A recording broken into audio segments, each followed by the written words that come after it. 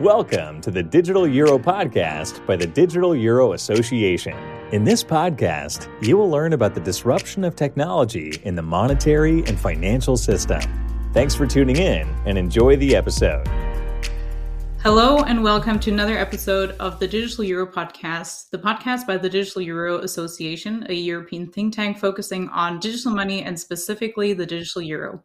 I'm Sarah, and I'm one of the executive directors of the DIA, and today we will talk about the sand dollar in the Bahamas, one of the world's few live CBDCs actually out there, which was launched in 2020. And for this, I am joined by Yusin Chua, who is the chief architect of the sand dollar and is also the founder of Cake DeFi, amongst other things. But Yusin, I think you can give us a better introduction to yourself. Welcome, and feel free to give us the background information we need to understand how you moved from being a CBDC architect to a DeFi founder. Thanks, Sarah. Happy to be here. My name is Yusin Chua. I'm currently the co-founder and CTO of Cake DeFi. I've been, so a bit about my background. I've been in the Bitcoin space for a really, really long time. Started since 2009. I was in cybersecurity, so into cryptography and all of that before Bitcoin started. So I just happened to stumble upon it on one of the cybersecurity forums, and just got me hooked from 2009 onwards, starting with the white paper, starting with some mining, and then built one of the first exchanges in Asia from around 2010 onwards. It's all on Bitcoin.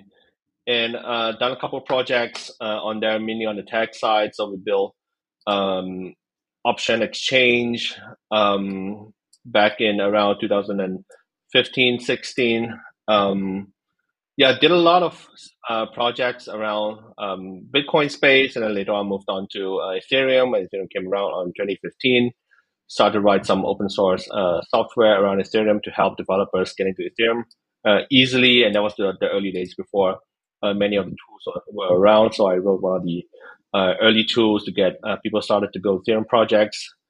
And and later on, throughout the time, I was running a consultancy known as Genesis, based right here in Singapore. We have a small team of core developers on projects centered around blockchain. So we built projects for MNCs and governments. Some of those are proof of concepts, including the Singapore government. Those are not live. And so I was involved in Sand Dollar in the Bahamas from 2019. So I was the co-founder of the company that was awarded the project called NZIA. And how I got involved was that it was approached by IBM to do a joint pitch to the Bahamas government when we saw the tender. And so we got there were a lot of proposals, and in the end, we end up winning that project. So the company that won the project was known as NZIA. NZIA, Z essentially stands for Genesis, and I is IBM, and then A is kind of alliance, and eventually it turned out into a company in Bahamas. And I was a co-founder and CTO of that company. And we built Sand Dollar. I was the chief architect of the whole thing, building the whole CBDC project from the ground up to where it is still running today. Quite proud of that. It's like one of the first one in the world, and it's still operating today and actually being used by retail users, everyday people. We see projects that are being actively pushed by the government of the Central Bank of Bahamas. So very, very interesting there. And around 2021, January is where I left NZIA to come back to my root, where I was doing a lot of the Bitcoin and decentralized finance stuff, and founded Cake DeFi with my co-founder, Julian Haas. And what we do today is try to make DeFi accessible to regular users without having to manage like private keys and without having to deal with like all the complicated smart contracts and all that. Yeah, that's me in a nutshell. Very, very, let's say, a long way first from Bitcoin to CBDCs and then all the way to DeFi back there. Super interesting. Yeah, but I'm excited to hear about the lessons learned and also if your perspective in Bitcoin and DeFi, has given you a certain edge or a different perspective as compared to other people on the team when creating the sand dollar. So to get started on kind of your lessons learned and the things that you want to share about the sand dollar, the developmental phase, and then also how it's been performing since its introduction, I'd first like you to kind of touch on the basic concepts from the retail consumer's perspective. If I'm not mistaken, there were several reasons that the government gave for the introduction of the sand dollar. Which were those specifically for the Bahamas? That's a very loaded question, and I'll try my best to also answer that. Also try to recall as well the whole process. It's been a while now. I'm not super in touch in the whole CBDC space now, so I've been out for a while. But I was really active in the space and really on the ground as well. So around 2019, when my company, which I founded on a blockchain consultancy company, was approached by IBM to pitch for that project. I think the reason why we won it, as far as I understood, is the difference between our pitch compared to many others, because we center CBDC around.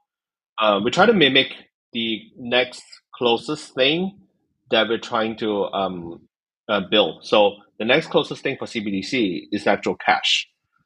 And the problem in the Bahamas back then was that it's an archipelago. I mean, it's still an archipelago. The banking system is pretty much relying on cash. So the Bahamian are transacting in cash, and when there were and they were literally, as far as I know, transporting cash to different islands, and that's how they kind of build the whole economy. And there's no digital or a free way to do digital money across different islands, and therefore the Central Bank of Bahamas having the foresight to say CBDC is actually solving a real problem here. And for us, when we designed and pitched for that project, we wanted to have the basic functionalities of cash. So what does cash look like? It has to be free to transact. It has to be as offline as possible. So there's offline component to the sand dollar solution as well. And it has to be like free as in cannot be traceable in a way that on a normal transaction, just like cash, like you can't trace cash transaction on a normal day-to-day transaction, but when you have to, then you're gonna subpoena, and there's a way for you to then get a permission to kind of get more details on who's behind those transactions. So by default, Sand Dollar operates in a way that's very free. There's no clear identity that's attached to that. I'm not sure if that still is today, but from the way that we design it to be that identity and the actual transaction, it's decoupled. So I mean, there's a way to still match those together, but you have to go through a certain process in order for you to match those two together. So that's the whole reason why we designed it that way, and also about the offline component. So part of our pitch as well also covers how Sand Dollar can function in a way without a connected internet. Let's say there's a some of the island got cut off from the central New Providence island. You can still have a microeconomy that's happening within the island itself. And once the connection reestablished, then everything will be reconciled, and all the ledger will be played back, and everything will work again. So just like cash, when an island is isolated from the rest of the world due to communications breakdown, whatever reason, you can still have microeconomy going around. Like inhabitants in that island will still need to like buy the daily supplies of milk and food and all that. So you can still transact in cash, just like Sand Dollar as well. You can still do all of that micro transaction when you got cut off. So that's the whole premise of how Sand Dollar is designed that way. And you might also realize that I haven't mentioned blockchain at all throughout this whole thing, because blockchain is, in my opinion, it's not a key ingredient in CBDC, even though Sand Dollar involves blockchain, but it's a second layer on what it's actually on the first layer, where it's instant, it's immediate settlement, it's instant, and the blockchain is just to add that second layer finalization to make sure that it's tamper proof and you can see all of that. Like if you alter something on the first layer, on the second layer you can see that it's actually moved. That's why it's designed that way, and I believe that's how we got awarded that project. I mean, that, and as far as I know, back then there weren't that many CBDC offers out there when it comes to tech companies. I mean, now you've got a Myriad actually, but I'm guessing back then there was a reason why IBM specifically approached you as a company saying, this project is coming up. Are you interested in heading it up? Yeah, I believe so. Yeah, because we've done a lot of projects on the blockchain space for MNCs, for governments, before we even did $10. When IBM approached us, we wrote that pitch together, and we ended up winning it. But somewhere along that process, IBM actually pulled himself out. So it was literally just, that's why we turned into a company, just NZIA Limited in Bahamas, and we just hire our own team, and we build it on our own. So I was CTO and co-founder of NZIA, and we had a small team that built that. And we actually had people on the ground as well to talk to people and kind of understand how they can integrate with $10, talking to banks, talking to local businesses and mobile money operators, and how they get leverage on $10 for their business. So even before we roll out the solution, we were already there talking to people, trying to build the best solution to solve what they actually want. And I mean, that's touching on a really important point when it comes to creating a CBDC, the involvement of the users, or hopefully the users at the end of the day. I mean, the adoption for the $10 hasn't been astonishing. Let's say there are several reasons that are often quoted. Which considerations that you know of were going on before the $10 was launched? Because the education of the people there, and then selling the unique value proposition to them is of course something that we now say we have kind of learned from the $10 that needs to be put into place. How was that from your end, or was that actually not a consideration at all, as I can also imagine? And then, in how far did the government talk to you about these issues, and in how far did they make an effort in doing these things? I'm going to share this from my point of view, so it may not tally with what the Central Bank of Bahamas actually see it, or even the other people see it. I'm just going to share from my point of view. The whole idea to do CBDC for the Bahamas was, I believe, started at least a year or two before we were awarded. So back then, the bank, you have some local banks, some Canadian banks as well, but you don't have a very efficient banking system across multiple family islands. In the Bahamas, that's what they call it. So there's a main island, New Providence, and the rest of the island they would collectively call family islands. You don't have a really freely connected banking system. So therefore, it leaves a gap for the central bank to say we can offer a good connection where money it's a legal tender, and you can use that to transact across multiple islands, and it's going to be very efficient. So that's where the whole premise is.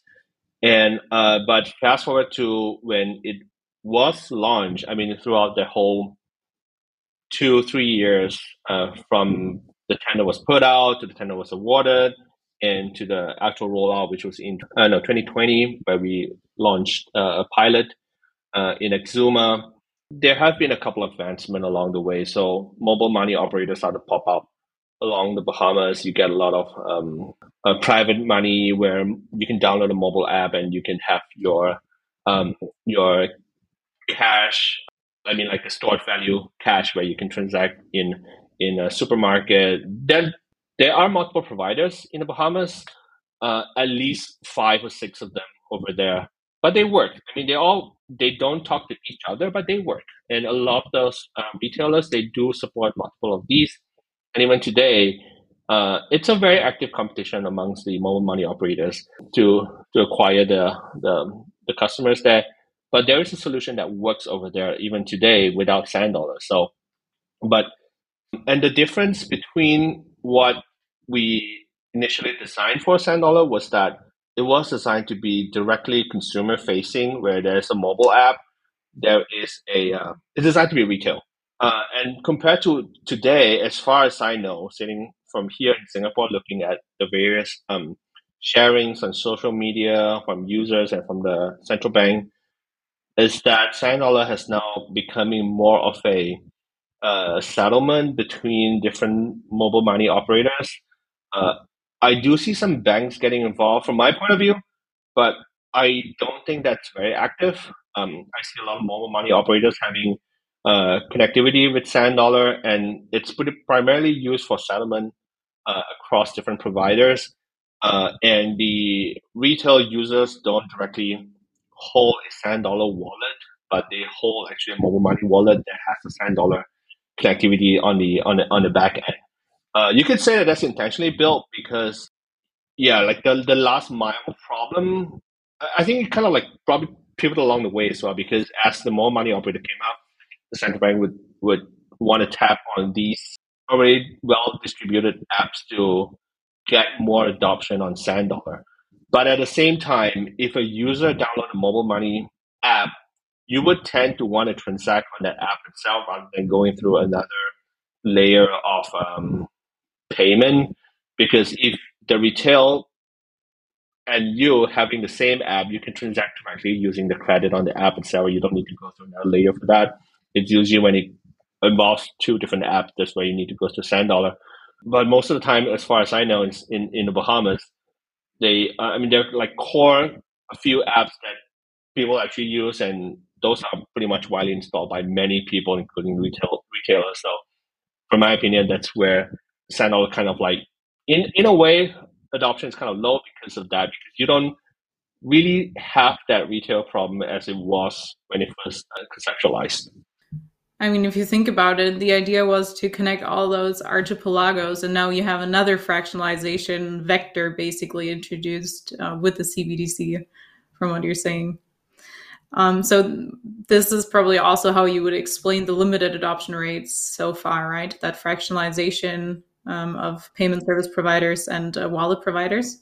I would think that's one of the reasons because payment service providers they have pretty good coverage in Bahamas, and generally they are pushing for their app with Sand Dollar support, but that's usually secondary after only if the other party doesn't have the same app. And the other problem which I see, which we talked about quite a bit even during the initial during that inception period, was that CBDC as a retail solution could potentially be seen as central bank providing a direct banking service to the people in that country, to the users, and that might affect an existing banking or mobile money business that's going on in the country, and that's a reason why I believe that a lot of the countries, including Singapore, is not doing a retail CBDC for that reason, because you have a working solution. Why even disrupt it in the first place? You have very efficient. So you can use CBDC to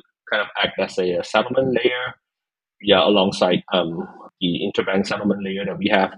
Okay, back to Bahamas again. So central bank could be seen as directly providing that service. So it's a very delicate balancing act for a central bank to want to offer retail CBDC and yet not affect an existing financial business, not disrupt it too much, and not take away the private financial business. So what the central bank did was to get the mobile money operators and the banks as kind of like an identity provider into Sand Dollar. So central bank doesn't want to deal with retail users walking to the central banks, open a Sand Dollar account. So you have to go through a mobile money operator to kind of get on board.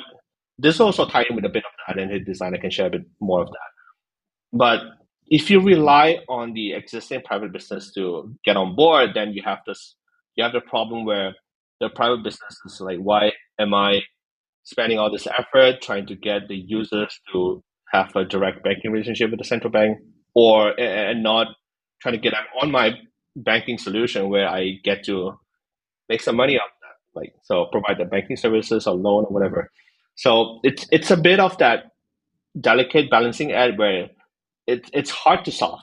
I mean, I don't because I've never been involved. I can just imagine and read the reports of people that have, right? But I mean, that's actually, there was a lot to what you just said, but I guess the two main themes were kind of developing a CBDC from the perspective of the government or the central bank saying, we want to have financial inclusion, we want to have all these things. And then you have the retail customers that are not coming from the collective interest perspective, that are looking at it from the view of, what benefit does it give me if I download another app to pay my family with, my friends, my peers? And I think this was also often quoted when it comes to the sand dollar. And then the second part that you mentioned was kind of the benefits for the authorized financial institutions that were involved, I guess, those offering the goods and services around the CBDC that came out. That would be like offering e-wallets, I'm assuming, or web store payments. Was there anything else that was notable in terms of goods and services that they could offer that would make it attractive for them to offer this? It was largely e-wallet solutions in the Bahamas. I mean, the term that they use in Bahamas is mobile money operator. So, I mean, outside the world, largely known as e-wallet. In the Bahamas, there are a couple of them, and they are really efficient. They work really, really well, and they have very good reach to the people over there. And then most of the people in Bahamas has a couple of apps installed on their phone. And before Sand Dollar, you have to pick the same app as the other party to transact with Sand Dollar. Now you can go across different apps. It's mainly acting as a settlement layer. But that's not on-ramp, but that's the onboarding solution for Sand Dollar. You have to go through these operators. You have to go through banks or these operators. I don't see banks doing it actively, but more of these e-wallet operators that are doing it to get on board, to get a Sand Dollar account. Not directly getting a Sand Dollar account, but more towards getting a Sand Dollar rail, where if you want to go across providers and you're going to get one of these wallets and just be able to pay on another merchant that accepts Sand Dollar. And I guess you would have been more involved with, of course, not setting up the e-wallets whatsoever, but more with the Sand Dollar itself, which actually leads me to another really burning question. And you already touched on the use or lack thereof of blockchain technology when setting up the CBDC. How was this decided? Essentially, kind of for how long was blockchain a part of the discussion? The CBDC being an account-based CBDC have anything to do with the fact that you said no blockchain for this? There's two layers on Sand Dollar. The first layer is a account-based solution where we did build an app that was released by the central bank that directly allow users to have a direct Sand Dollar account where you can transact directly. So when a transaction occurs in that first layer, it's instant, it's an account-based. And the second layer of that is that there's a periodic settlement. It happens every couple of minutes that puts into the ledger of all the transactions that happened within the last few minutes to a blockchain. So that blockchain was a Bitcoin blockchain. It's a private Bitcoin blockchain. We forked it, and then we add a couple of transactions or opcodes that allow that takes away the mining. So the nodes that were run cannot mine because you're not supposed to be able to create like a CBDC out of thin air. And exchanging that mining process into a opcode that allows central bank to be able to mint CBDC after they are back through their banking system. And that minting process also included the various checks and balances that are in there. So it was directly integrated with the banking system, which I forgot the name that was used now. And whoever that approves the mint actually goes on the blockchain now. So all these add transparency and audit layer of to ensure that the whole Sand Dollar is coherent, both on the account layer and on the blockchain layer, because blockchain comes with all these like the proof and all the hashing to make sure that you cannot alter on the top layer, and that will not match on the second layer. So if someone alters something on the account layer, it will just cause the whole thing to mismatch and error out. And was this a consideration that was kind of given to you from the government side or from the central bank side, and they said these are the requirements or what we imagine, and then you had to figure out how to best technically translate that, or how much leeway did you have in deciding? We had we had quite a bit of leeway. I mean, it's not a directive that was given by the central bank. It was a part of the tender document that lays out the problem that they want to solve, and that's our proposal that I believe won us that project. I see. And then at the end of the day, you did have some involvement of blockchain in there. How was that kind of met? Was that met with skepticism at first, or was it a "we trust you guys, this is why you got the tender"? What was the attitude? There wasn't any skepticism at all. I mean, we did pitch for that, and I went in there saying that like blockchain has this place to add as a second layer, but I don't see its use on the first layer because in order for you to transact, you don't want to have to wait even like 2 minutes to buy a cup of coffee. You just want it to happen instantly. And there's a limit on how much you can transact on a blockchain. There's so many different things. And it's not that retail user friendly. So we designed the first layer to be account based, where there's no limit on transaction. It can happen really fast and easily, and then reconciles automatically every couple of minutes over to the blockchain. And for that, my idea about using a Bitcoin blockchain was that compared to the other blockchain that was available around that time, the largest one were Bitcoin, Ethereum, and perhaps XRP.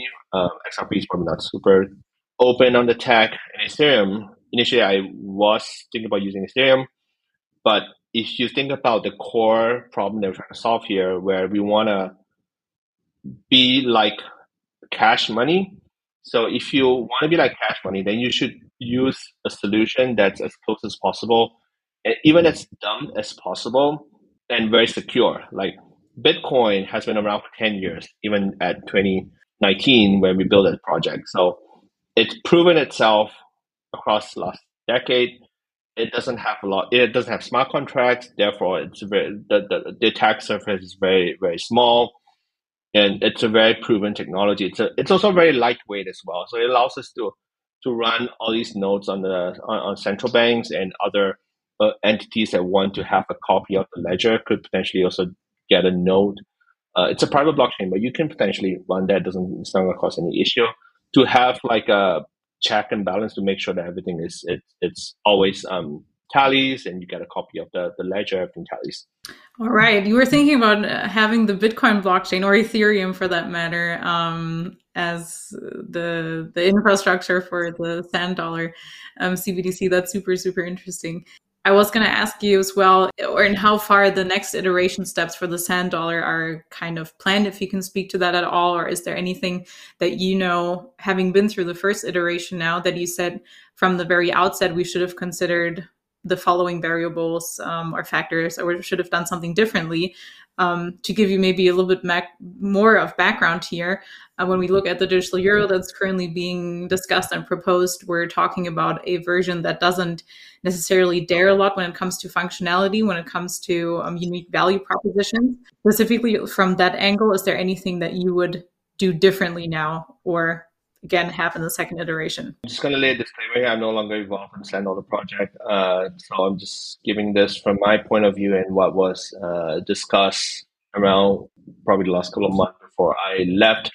The last few features that I worked on, was to connect with the banking system that allows a retail user to top up easily on their bank wallet through just making a deposit from their other banking software. Forgot the term, it's been a while now, but we did a direct connection, so you can just directly top up your bank account. That's more to add on the UX side to make it easier for you to get on board to get Sand Dollar.